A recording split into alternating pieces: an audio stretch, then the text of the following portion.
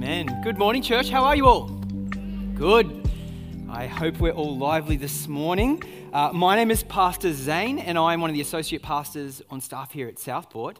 And it is my pleasure this morning to continue on through our series that we are doing in 1 Peter.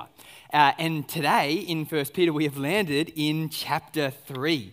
And this is a great portion of Scripture. We're only going to go through 7 verses today. So it's a succinct little part. So what we might do is we might actually read the text together to start with, do it a little bit differently, and then unpack it together as we seek to hear what God would say to us as a community through it. So if you have your Bibles this morning, please turn to 1 Peter chapter 3, and we'll read from verse 1.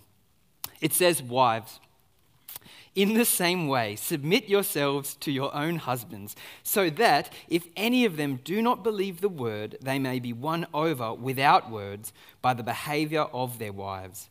When they see the purity and reverence of your lives, your beauty should not come from outward adornment such as elaborate hairstyles and the wearing of gold jewelry or fine clothes. Rather, it should be that of the inner self, the unfading beauty of a gentle and quiet spirit, which is of great worth in God's sight.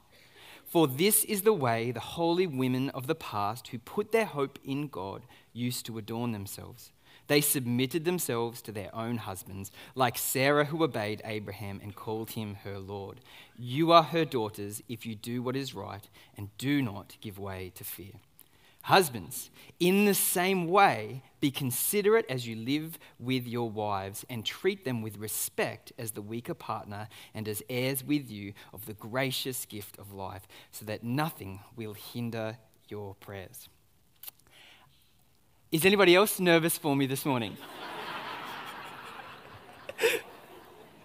Actually, I snuck in earlier and I just made sure the emergency exit back here was unobstructed. My car is running in the parking lot out the back. I'm ready to flee if I need to. Thanks for this one, Steve. Thanks. No, this is a really important text for us this morning. And although our culture has shifted significantly over the past 40 or 50 years, we need to be courageous enough to tackle culturally unpalatable truths. And so let's pray together before we get into it.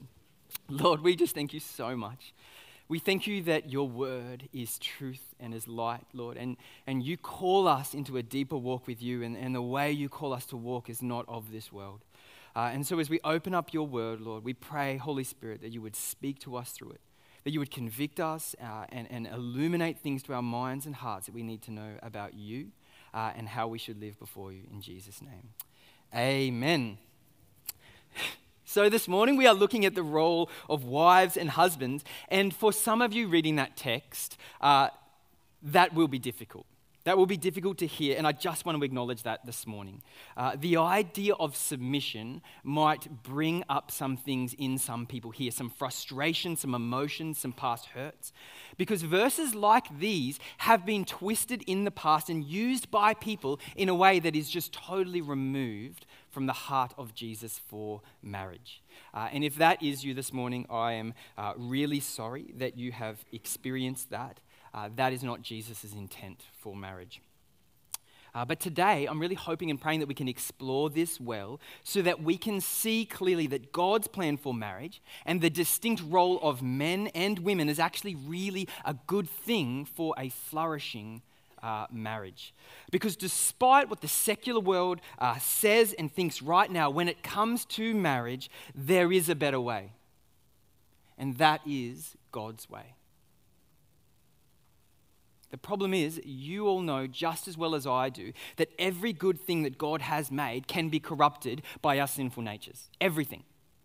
Good food can be corrupted into gluttony. Material blessings can be corrupted into greed. Even things like marital intimacy can be corrupted by lust, control, or things like power, or things like strength. They can be corrupted for control and violence, even within marriages. And I struggle to think of a single thing that God has made that is good that we can't corrupt by our sinful natures.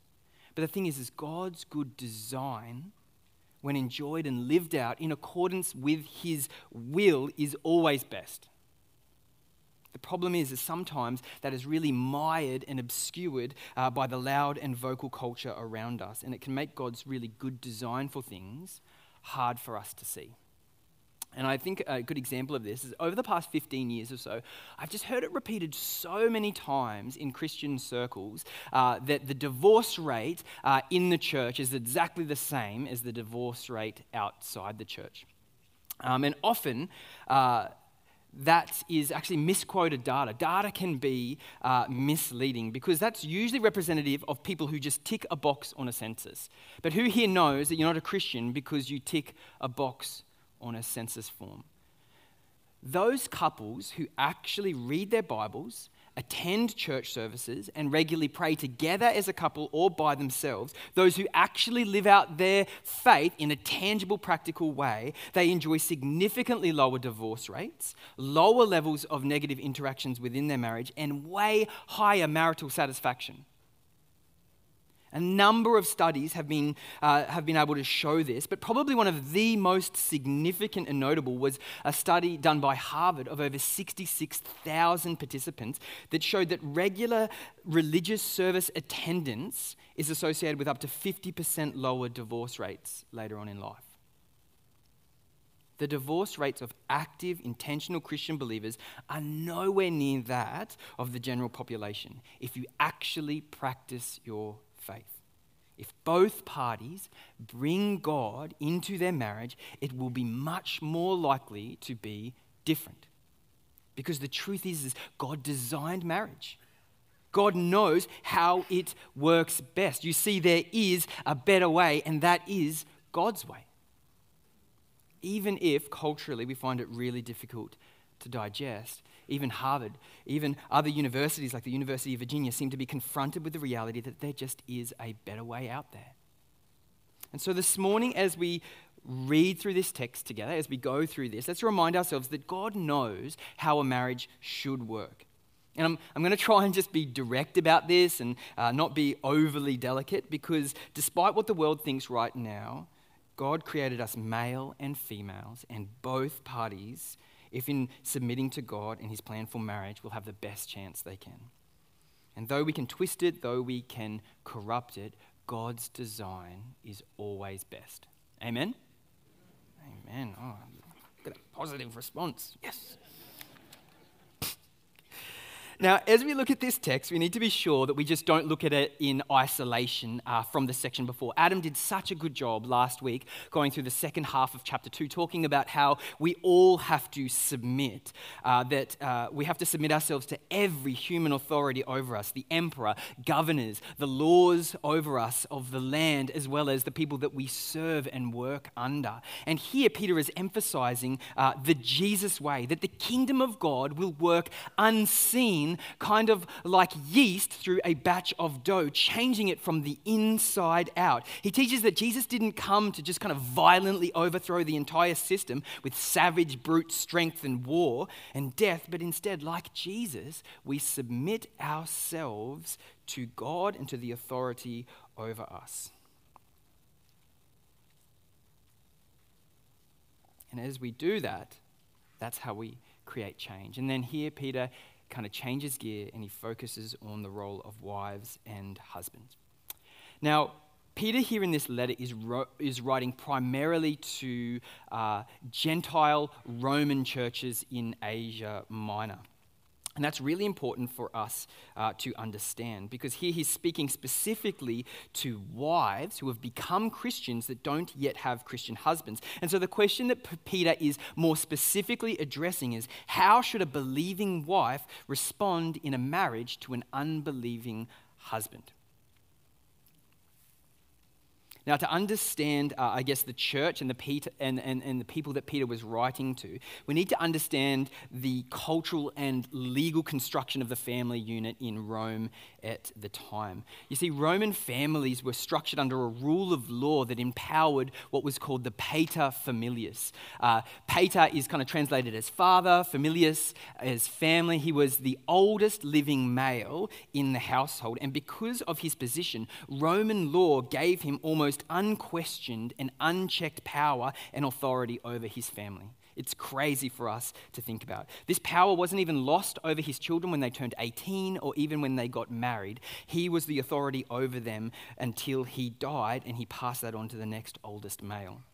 He governed everything in the household. No marriage could be entered into, no contract could be signed without his okay, without his permission. No one could challenge him, no one could question any of his decisions. The paterfamilias literally had the power of life and death over his whole family. He could disown or sell into slavery or even put to death his own children, his own adult children, for dishonoring him.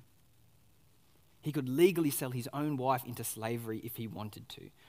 And at the time of writing that Peter wrote this letter, there was a practice in Rome where the paterfamilias would be presented with a newborn babies that were born under his family's care, and he would decide whether or not they lived or died.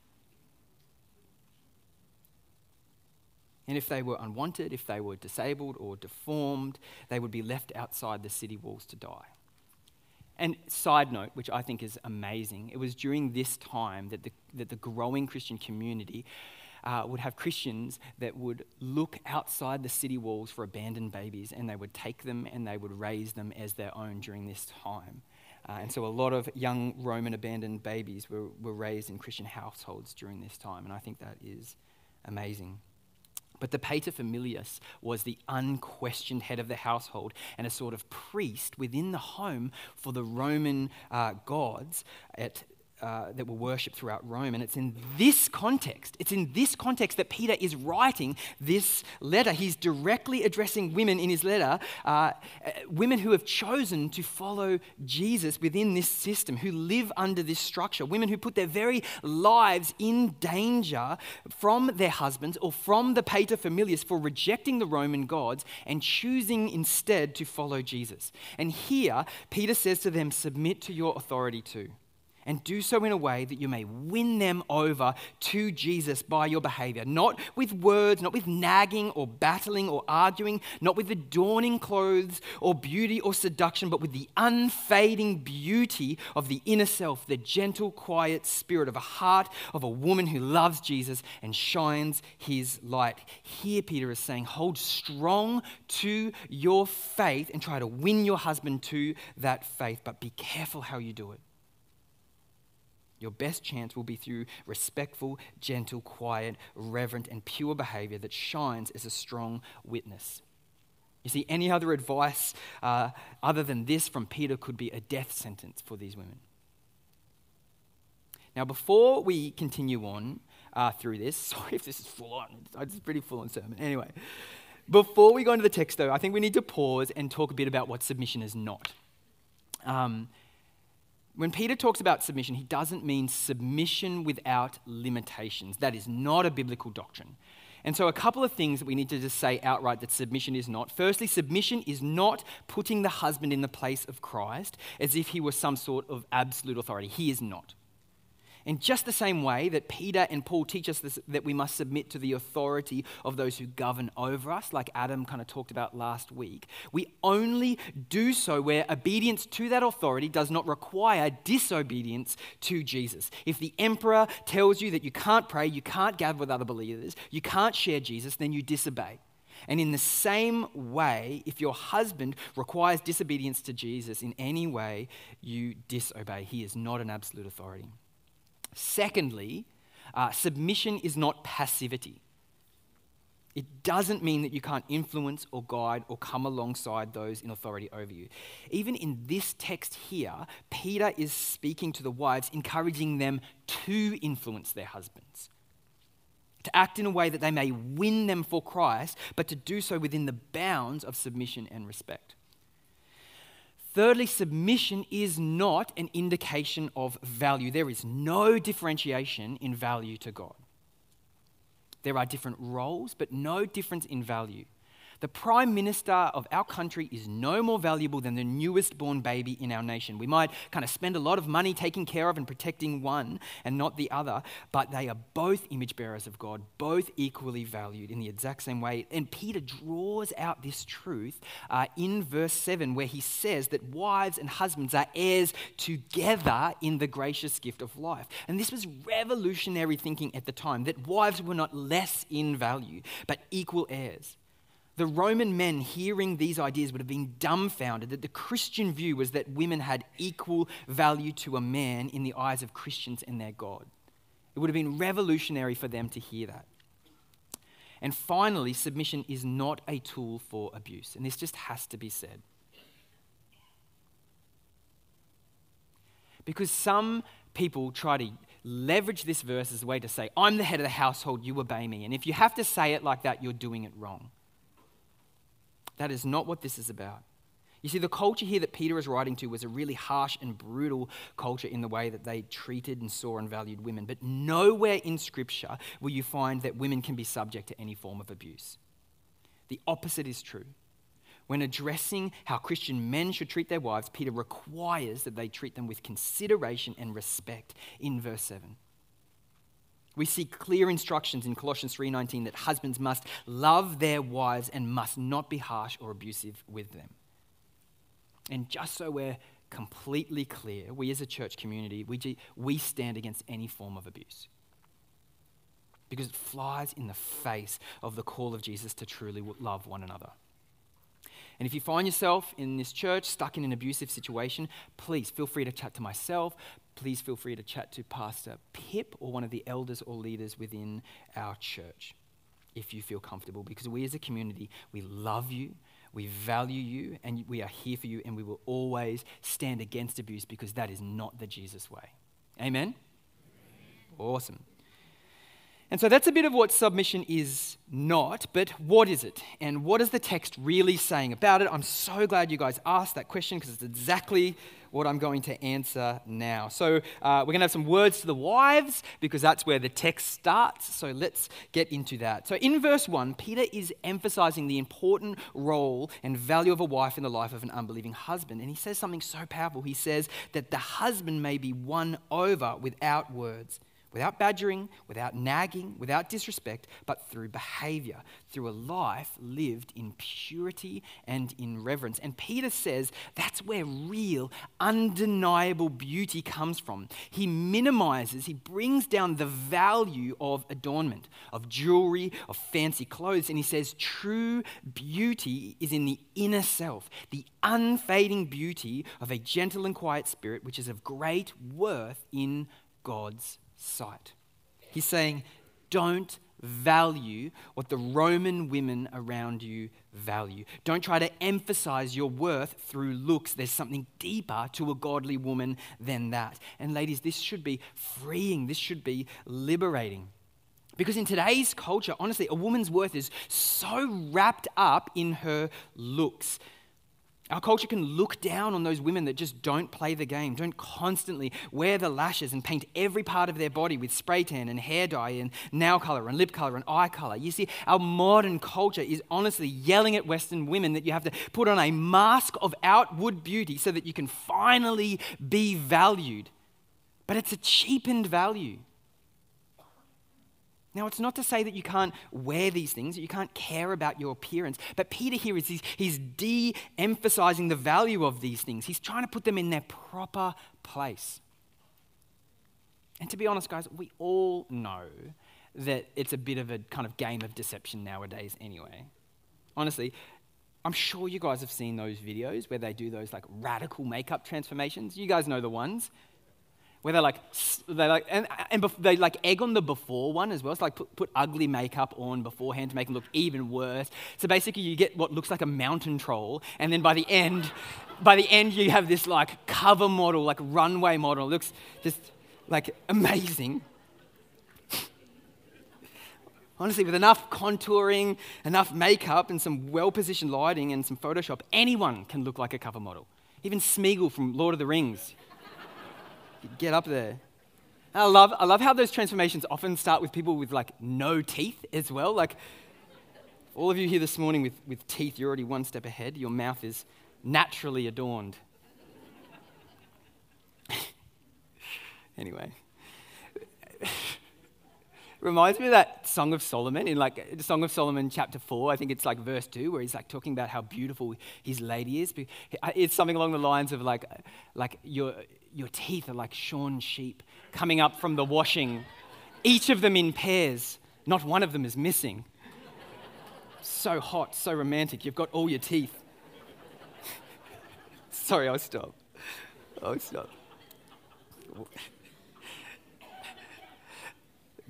But anyway. But Peter is emphasizing real, genuine beauty. It's deeper. It lives in the heart. It overflows. It speaks volumes. The quiet confidence of a woman who has her faith and trust in Jesus. A woman with purity and reverence. And he's teaching that Christian women shouldn't be defined by external beauty, but by these things. The most notable thing about a Christian woman should be her inner beauty. Beauty that, according to Peter, is unfading. And from here, Peter switches gear back into that submission role again, looking back at how holy women of old adorned themselves with submission and character. He specifically mentions Sarah here, the mother of the nation of Israel. And this is a really interesting reference because there's only actually one recorded instance of Sarah calling Abraham Lord. But here Peter is calling on Jewish royalty to emphasize his point. I mean, Sarah knew full well that Abraham wasn't perfect. She was there for all of his faults and all of his failures and all of his wins, but she defers to his leadership. And Peter says that you are her daughters if you do what is right and follow her footsteps. Because the truth is, Sarah knew her husband as well as most of you wives here today know your husbands. She could have said, hey, you remember that time you lied about me and said that I was your sister to save your own skin? You do not deserve to lead. I'm taking the reins here. But she didn't. She submitted herself to him. And guys, that's not necessarily easy. The whole book of 1 Peter is emphasizing that we live in a broken world, a world that is not our final destination, one that we are passing through as foreigners and aliens here, but submission is a part of our lives while we are here. There are often people that we have to submit to and people that have to submit to us. It's a part of life. Everybody lives with a chain of authority, and not all authority is handled well. But in marriage, God has ordained that the husband bears the weight of the leadership role. Now, this text that we're reading this morning is really focusing on Christian women married to non-Christian husbands, but the principle of submission in marriage holds true across the New Testament for Christian marriages. Paul, in Ephesians 5, mirrors a lot of what Peter is saying here. He says this in verse 22 to 24. Wives, submit yourselves to your own husbands as you do to the Lord. For the husband is the head of the wife, as Christ is the head of the church, his body of which he is the Saviour. Now, as the church submits to Christ, so also wives should submit to their husbands in everything. Now, do we know exactly why God ordained it like this? I mean, we can try and glean an answer from Scripture, but in the end, the simple answer is because God said so. And if he said it was the other way around, there would be no arguing with him. He's God. He is the absolute authority. And so that's the benefit that he has in being God. But there is something that we need to understand about this as 21st century people who are very sensitive to this kind of thing. Leadership and submission within the kingdom of God is just not like it is in the world out there. Like the book of Peter has emphasized, we're not citizens of this world. We follow a different way. We are aliens. We are foreigners. And in Philippians 2, we see Paul writing about Christ saying that he took on the very nature himself of a servant, humbling himself, becoming obedient even to death on a cross, the most shameful way to die in the ancient world. You see, Jesus himself submitted to the Father. Though equal, he took on the position of submission. No wife is being called to do today what Jesus has not done. He submitted himself. That submission was painful, agonizing, and resulted in his own death, but that submission, willingly given, resulted in the salvation of all of mankind. In John 13, 1-17, Jesus demonstrates, though, how he is redefining what authority and leadership looks like. After washing his disciples' feet, he says this. He says, "Do you understand what I have done for you?" He asked them. "You call me teacher and Lord, and rightly so, for that is what I am. Now that I, your Lord and teacher, have washed your feet, you also should wash one another's feet. I have set you an example that you should do as I have done for you." And this is leadership according to Jesus. Leadership in the kingdom of God is servant leadership, and that is leadership within the context of marriage. And I love the way the Kellers put it in the meaning of marriage. Speaking to these specific verses here, in John 13, they say this. They say, "The master has just made himself into a servant who has washed his disciples' feet," thus demonstrating in the most dramatic way that authority and leadership mean that you become the servant. You die to self in order to love and serve the other. Jesus redefined all authority as servant authority. Any exercise of power can only be done in service to the other, not to please oneself. I love that. And this is what wives are called to submit to in the context of a Christian marriage. Submission to one that is called to serve them, to wash their feet, to value them above themselves. You see, submission and leadership in that context can be a wonderful, beautiful, harmonious thing. That is God's intent for marriage, because the truth is there is a better way than what the world has out there, and that is God's way. And so that brings us to husbands. Husbands, you are called to lead, but you are called to lead by serving your wife and your family. Do you wash? All the wives are like, listen up. Do you wash the feet of your wives in every sphere of their lives? Do you lead with strength, but also with humility? In the text here, Peter continues on with that kind of likewise or in the same way statement. Husbands, if you have a non-Christian wife, you win her over not by brute force as the stronger partner. You do so with considerate respect, knowing that you are equally loved by God, equal heirs of salvation. Peter here is encouraging gentle, considerate, respectful leadership, because if as a leader you step outside the plan that God has for marriage, your own relationship with God is affected and your prayers are hindered. Do any husbands here want their prayers hindered this morning? There's no hands, not one. It's a really good sign. So husbands, in your leadership, you need to give an account to God. Leadership comes with accountability. It comes with responsibility. In the same way that wives will be accountable to God for how they willingly respected and submitted to their husband's leadership role, the husband will be accountable for how he leads his wife and leads his family with a servant heart. In Ephesians 5, Paul doesn't just finish that section by addressing the wives. He goes on to say something truly remarkable. In verse 25, he says, "Husbands, love your wives just as Christ loved the church and gave himself up for her." What a high calling, husbands, that is. What a difficult thing that is. But this is the heart of Christian leadership in marriage and in the home and in the family. Husbands, you are called to lead by being willing to die for your wife. In the same way that Jesus loved the church and gave up his life for her, you are called to do the same. If you're going to lead, that comes with deep responsibility. And this is how a beautiful marriage should work. This is how there is harmony in submission and leadership. This is God's way, God's plan, God's design for us. And though the world might hate it, they might rile against it, it is good and it should be unapologetically celebrated. Because there is a better way.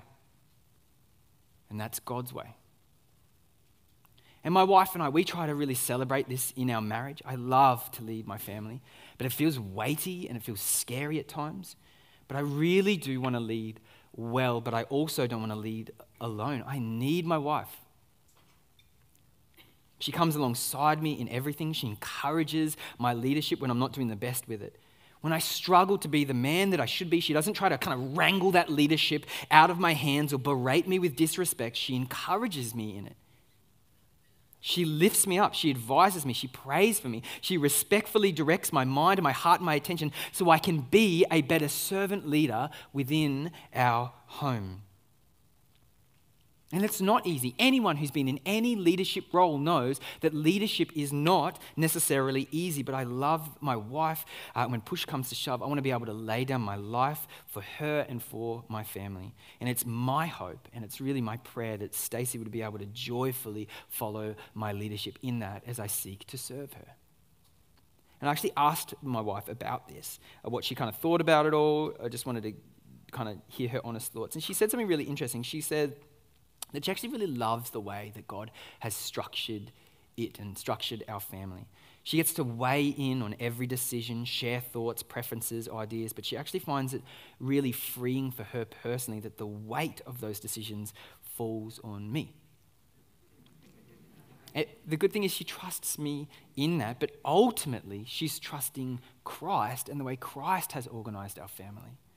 It allows her to be part of every decision without always walking around wearing the weight of every decision. You see, some people, what they're going to do is they're going to try to abuse that leadership and submission relationship. They will. I mean, I remember when I had my first job at Macca's, and you'd have those people that just got promoted up into management. I mean, it's Macca's, literally Macca's. But the power would just go to their head straight away. I mean, seriously, power is corrupting, even in the most micro doses at McDonald's over a couple of teenagers. I'm sure you guys have experienced that. Some people are just craving the opportunity to be able to lord it over somebody else. It's just the way it is. But the husband that is violent with his wife or manipulates and controls or abuses her has no idea what Christian leadership is really about. You see, God's kingdom is upside down from the rest of the world. The power dynamic of Christian leadership is meant to be different. In Matthew 23, Jesus says this. He says, "The greatest among you will be your servant. For those who exalt themselves will be humbled, and those who humble themselves will be exalted."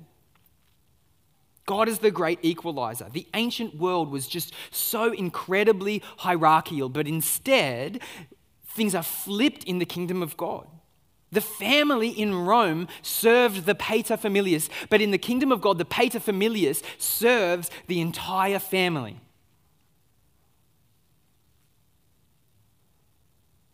It's completely different. God's kingdom is different. And so as we finish this morning, what are some of the practical applications for us to walk away with? This is a tough subject to talk about. Our culture is not comfortable with this at all. But as we've established through this series in 1 Peter, we are not of this world. We are sojourners. The way we do marriage should not look like the world around us does marriage. And thank goodness, because it's not working. It's not working out there. The world may hate how we live, how we see gender, how we see submission, but we are not of this world, and the way we form our marriages, the way we have harmony within them, should be a witness. And so, husbands, if you have a wife already, you need to lead. You need to be the spiritual head of the family. You need to be pushing into God and taking your family with you. You need to be the leader. It will be incredibly frustrating for your wife to submit to you out of reverence for Christ, but not have you lead in the way that you are called and the way that you are supposed to. Step up into that. Love your wife and kids like Christ loved the church. Be willing to lay down your life for them, just like Jesus did for the church. And not by just working long hours to provide more money for more stuff. Be present. Lead, listen, guide, pray. Lead devotionals with your kids and with your family. Give instruction. Support your wife. Check in with her heart. Lay down your life in the ways that count and weigh each decision that you have to make as a leader with a lot of prayer and in the Word of God. And wives, can I encourage you, do not wrangle leadership from your husbands. Encourage them in it. Not because they necessarily deserve it, but because you ultimately are submitting to Christ when you do. Because Christ isn't about what we deserve. And aren't we grateful for that? Pray for them.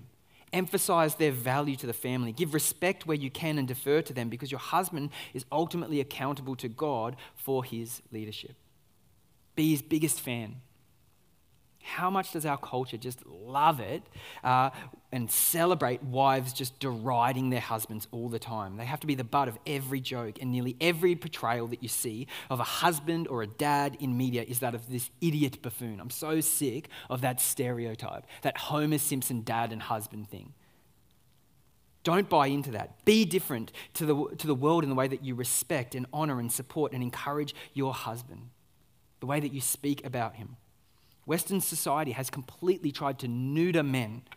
Some men want to lead, but they feel like they can't because our culture has just like vilified masculinity as if it was some kind of disease. It's not.